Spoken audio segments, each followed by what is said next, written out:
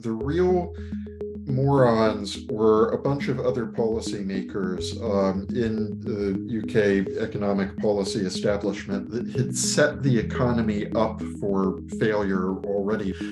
So remember, already by the time Truss was rolling out her mini budget in September, we had much higher inflation than the Bank of England's 2% target. It was clear that we were going to run into various problems in terms of energy prices. It was becoming clear that a lot of these outcomes were the result of policy errors that had been made by the Bank of England, by previous governments. Welcome back to the IEA podcast. I'm Matthew Lesh, the Director of Public Policy and Communications here at the IEA. This podcast asks a tantalizing policy question to a top thinker each week. Today's question: why are mortgages skyrocketing? The average mortgage rate has risen above 6% this week for a 2-year fixed deal, the highest rate since the mini budget fallout last year. This, according to some estimates, means households facing $2,900 more in annual mortgage repayments amongst those renewing over the next year.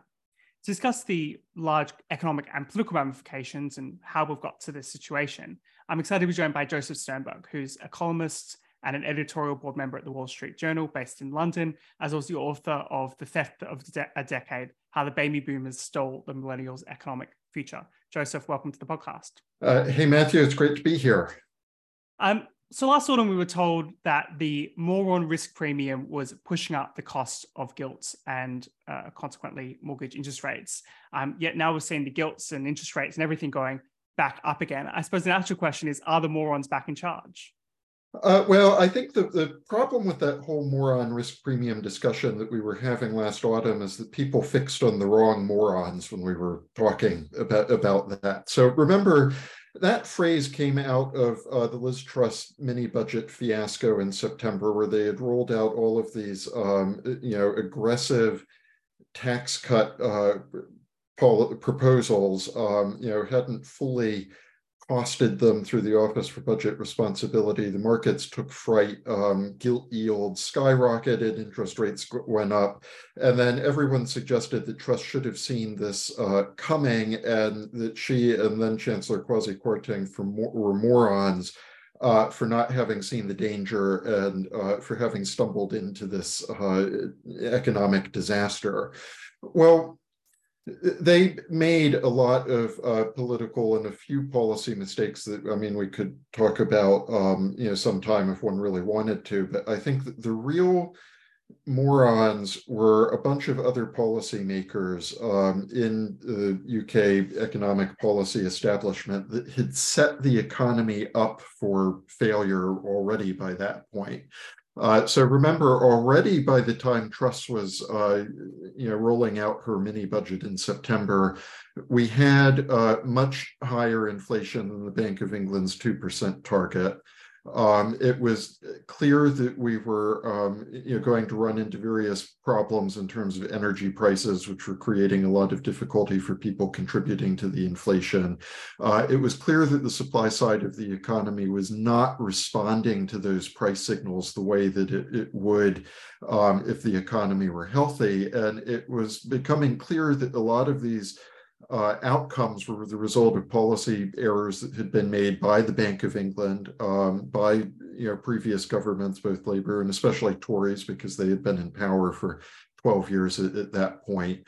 And so I think that in retrospect, what really happened is that Liz Truss and Kwasi Kwarteng stumbled into a particular manifestation of the consequences of these pre-existing policy errors. So where we are today is those policy errors are still with us. Getting rid of Truss and Kwarteng didn't solve the underlying inflation or productivity problems that are bedeviling the economy right now. This feels like where the politicians have really shot themselves in the face here, which is the Conservatives have become the face of high inflation, the face of what is in many respects arguably a monetary phenomenon and a failed Bank of England, as well as kind of a longer term policy failure. But before we get into that, I want to, so we kind of know the longer term story, I guess, of inflation, which is some mixture of loose monetary policy and supply constraints and the war in Ukraine. You throw all that mix together and you get this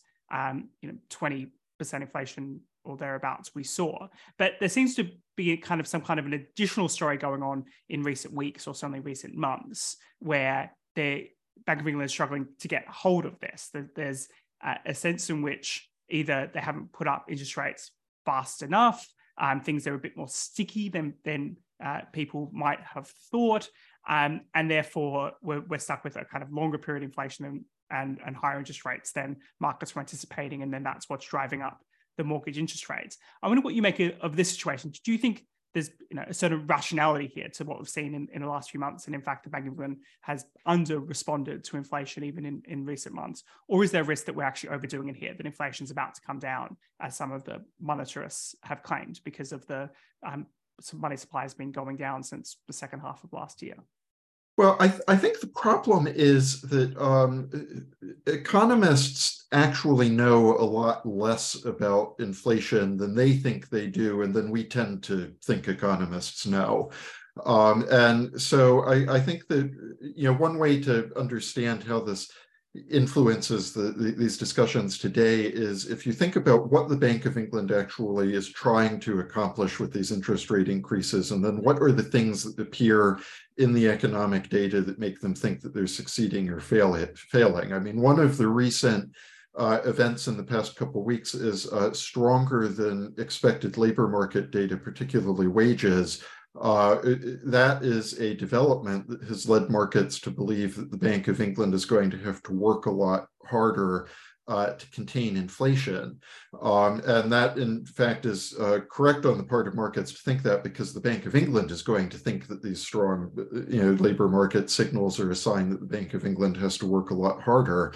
But it's not really true that there's a relationship between wages and inflation, or this kind of wage price spiral, or this Phillips curve concept that the Bank of England and a lot of major central banks operate from. It's not really clear that that is what has been going on in this inflationary cycle, because I mean the story both in the UK and in major economies like the US is that wages have consistently fallen behind inflation. So something else is affecting the price level that is not in the labor market, and yet the labor market appears to be the target that the Bank of England is aiming at as a means of trying to control the inflation. And so I think that part of what you're seeing in these recent moves this week in the mortgage market is banks I guess people are always stuck anticipating the policy error that they think the central bank is going to make,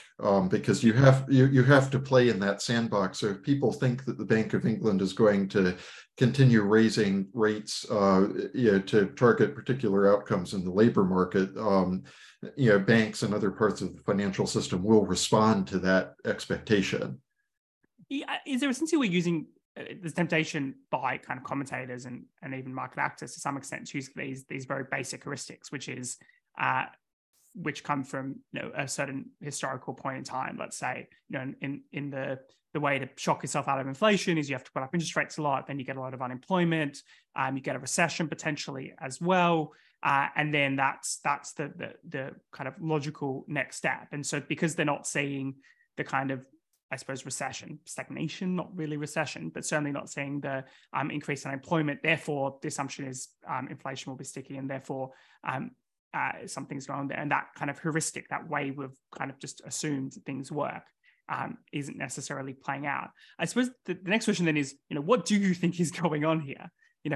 Why is inflation so sticky? We've heard a lot of these claims about effectively corporate profiteering, that the reason that inflation is so high is because corporations have market power. They're able to put up prices and keep them higher for longer, and therefore what we need now is price controls, because that's the way to get down inflation. Well, what I find interesting about this argument, which you hear from economists on the left, is that they manage to start in what I think is probably the correct square on the game board, and then almost immediately start moving in the wrong direction from there. So This argument that you hear about price controls or corporate greed or excess profits is actually, I think, kind of starting in the right place, because at least it's not starting in the labor market. And in fact, what we've tended to see throughout the cycle is companies kind of testing their pricing power in the market, increasing prices because they discover that that the market will bear that. Can show up, at least in some industries, in the form of higher profitability. And then labor waddles in after the fact, trying to make up what they've lost in real earnings power over the previous cycle of price rises. So I think that it's fair and basically what this is saying is that you have to start looking at the supply side of the economy instead of looking at the demand side of the economy, which is really what a lot of this focus on the labor market is about. The assumption is that sort of, wage rises fuel excess consumption, it gins up demand, which then, bids up prices and becomes this wage price spiral. So I think we do need to think about what's going on the supply side. Now, the problem almost immediately that you run into with the economists on the left who are doing this is that the problem is not greed. In a weird way, the problem is a failure of greed. What's happening is that we have the inflation because supply, especially in the economy, is not responding to the price signal of increasing prices and increasing corporate profitability, which, if you remember back to your Econ 101 courses, should induce more production, and it should induce sort of more investment to create that additional production, because the higher profits are a sign that additional investment in production would be rewarded. And meanwhile, the thing that should be going on is that higher prices for some goods, whether it's food or energy, should be rebalancing consumption to those things, and then you would see declining prices for the goods that people were shifting away from. So I think that kind of if you think about how your Econ 101 class told you that the economy should function, and then you look at what's actually going on in the inflation cycle, that offers some clues about what the problems are. And one of the problems are that supply is not responding to these price signals. And I think that for that, you actually have to look at things like regulatory problems, whether it is the land use regulation in housing, whether it's any of the regulations that get larded onto businesses that are trying to invest in this country or other parts of the developed world, whether it is energy policies, which are driving up the cost of energy and making it very difficult for businesses to respond by increasing their own output because of the influence of these higher energy costs. And then you also do have to look at monetary and fiscal factors dating back to the pandemic that explain why only now household budgets really seem to be getting squeezed in a way that might force people to scale back on consumption of things like holidays or that home improvement project that maybe you were on the fence about doing. Whereas before, people felt that they had the resources to do all of that at the same time. And so it was kind of that goosed demand plus the constraints on supply. And we need to talk a lot more about the supply, because the only thing that the central bank seems to be interested in right now is the demand side of the equation. Yeah, I mean, I think it's quite an interesting point to make, because I get quite, I suppose, instinctively nervous when we start talking about kind of corporate power and pricing as a driving factor of inflation. And then there are often these kind of ridiculous statistical claims made about GDP, the makeup of GDP and whether or not profit has gone up as a proportion. It hasn't really significantly, but at one point it looked like it might have. And there were some false figures put around claiming that 80% of inflation was profit driven. I think it obviously interesting and true to suggest that the market has failed to, I suppose, increase supply. I mean, in some respects, you'd expect that. There are, particularly in the short run, the reason why we have inflation is because the market can't increase supply overnight, especially when you've got things like labor shortages across the economy. People have left the workforce during COVID and aren't coming back for whatever reasons that might be. You've got more people on sickness leave for whatever reason that might be, et cetera, et cetera, et cetera. So you've got all those supply restraints. And then on top of that, I think you have what you're talking about here, which is just the broader reason why it's difficult to expand the supply side of the economy, because we don't let people build factories, we don't let people build laboratories, we don't let people build housing, we don't let people build fracking, we don't let people build wind, we don't let them build solar, we don't let them build nuclear. Like if you can't, despite having increased demand and increasing general other signs of income, if you don't allow any of that, naturally the outcomes are going to be disastrous. So I think, moving on to a supply side conversation is quite an interesting one, and probably much more longer term one. And also ironically does speak to what Liz Truss was talking about when she was focusing on the supply side of the economy.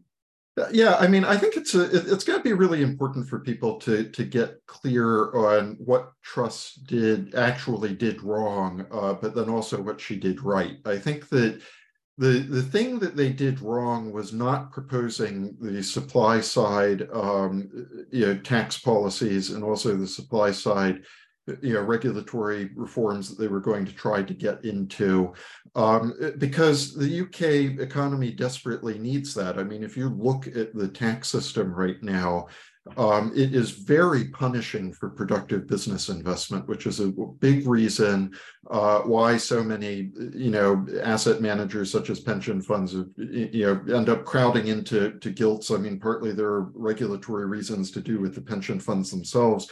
Partly it's also because this economy just really struggles to create, investment opportunities that are going to be profitable for investors once you account for all of the tax and regulatory costs that get piled onto the supply side of the British economy.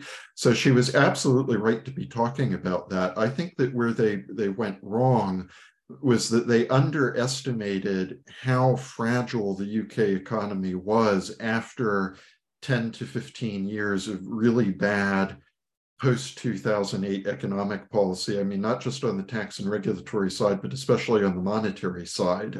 They did not appreciate going into that policy experiment exactly how brittle the financial system was going to be. After interest rates had been so unnaturally low for such a long time. Now, I mean, we have to remember that because that was ultimately a consequence of the rising interest rates and not specifically because of the tax policies that sort of triggered this event, we very likely would have ended up in the same place eventually anyway. I mean, if that crisis with the pension funds and the gilt market had not happened in September, it very likely would be happening right about now, just in the normal course of the Bank of England having to raise rates to fight inflation. Because what they were vulnerable to was the rising interest rates. They were not vulnerable to the tax cuts specifically. So it didn't and the size and the scope of those tax cuts has been greatly exaggerated as well. I just want to move on slightly. So we've kind of established here that there's this kind of interesting short and longer term story about why we have inflation, why it's so sticky, potentially loose monetary policy, all those short-term supply side issues, but also longer term kind of structural issues in the economy. In terms of the more practical effects of this, which is where a lot of the discourse has been in the last few days in the UK, both in respect to what this means for households. I think it could be quite esoteric to talk about all these policy failures, but it does seem like there are going to be households struggling. There are going to be, by various calculations, millions of people refinancing over the next year or so at much higher interest rates.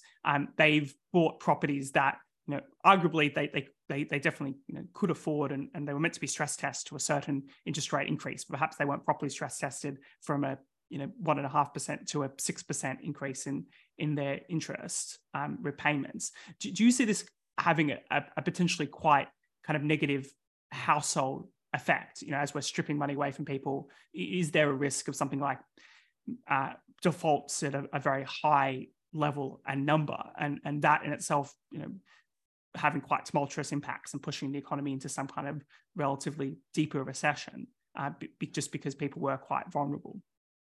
Yes, I mean, I think that's a very serious danger right now, which is one reason. Although, I mean, I'm always wary of predicting recessions or lack of recessions. I will say that it is currently very difficult to see how the UK is going to be able to thread the needle of getting through the situation without falling into a recession, precisely because, as you mentioned, what is happening is the effect on household consumption is going to be substantial, because now resources which are perhaps more finite than they were in the era of fiscal expansion during the pandemic, household resources now are becoming more limited, at the same time that more and more of those resources are going to have to go to the mortgage in one form or another. And that will either take the form of higher monthly interest payments, or devoting a large portion of household liquid savings to lump sum payments in the mortgage to try to bring down the total amount of debt and the monthly interest payment moving forward. In either of those circumstances, that is money that is not available for consumption anymore. And it's also money that is not available for productive investment, which is the other thing that you would ordinarily hope that people were doing if they were not consuming. You would want them to be putting the money into starting a small business, or into investing in shares to fund other people's businesses' ideas, or saving it in the bank so that that money could be repurposed into productive business lending. None of that's going to happen for as long as we're dealing with this mortgage problem. And I don't think there's going to be a good solution to the mortgage problem. I mean, the economists can say that this is a very good reason why the Bank of England never should have suppressed interest rates for that long in the first place, which is true. It's also kind of irrelevant, because the fact is that they did, and now there is not going to be a pain-free way for people to get through it. And I think that the hardship for the economy and for individual households is going to be substantial. And it's really something that I would hope that the government and Parliament are going to hold the Bank of England to account for moving forward, to try to understand how they could have made such serious errors for such a long time that have such serious consequences for people. But I think that it is going to become a big weight on the UK economy. And the challenge for the government moving forward is going to be to try to ameliorate the damage as much as possible. Now, the good thing that they could do would be to try to approach this as a supply side problem and say, we don't like being here, but this is our opportunity to solve a big problem, which was the over-reliance on housing investment and the under-reliance or under-provision of productive business investment. And so the way that we would do that is accompany this increase in interest rates to historically normal levels, mind you, that are going to correct the housing market, accompany that with a suite of regulatory and tax policies that can help pivot into productive investment. So put households in a situation where, although they are paying more for their mortgages, the tax on their labor income is coming down instead of going up as it is right now. And also that you're reducing the tax on investment income so that you're at least trying to free up some resources and create better incentives to tip out into productive investment to counterbalance some of the consequences of the rising mortgage rates.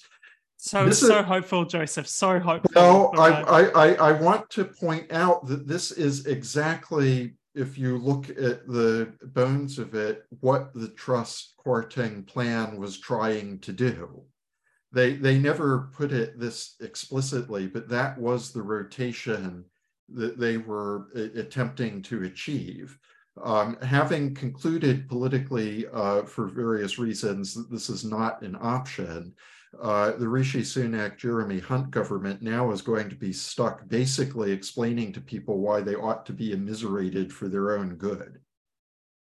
Well, indeed. And I think the political implications here, which are quite dire for the government, if everything else wasn't going terribly, one of the key constituencies for the Tories at election times are mortgage holders, particularly in marginal constituencies. This kind of idea of someone who's been moderately successful, managed to move up into a kind of middle class lifestyle and just managed to get themselves onto the housing ladder, and now they're just seeing their costs skyrocketing.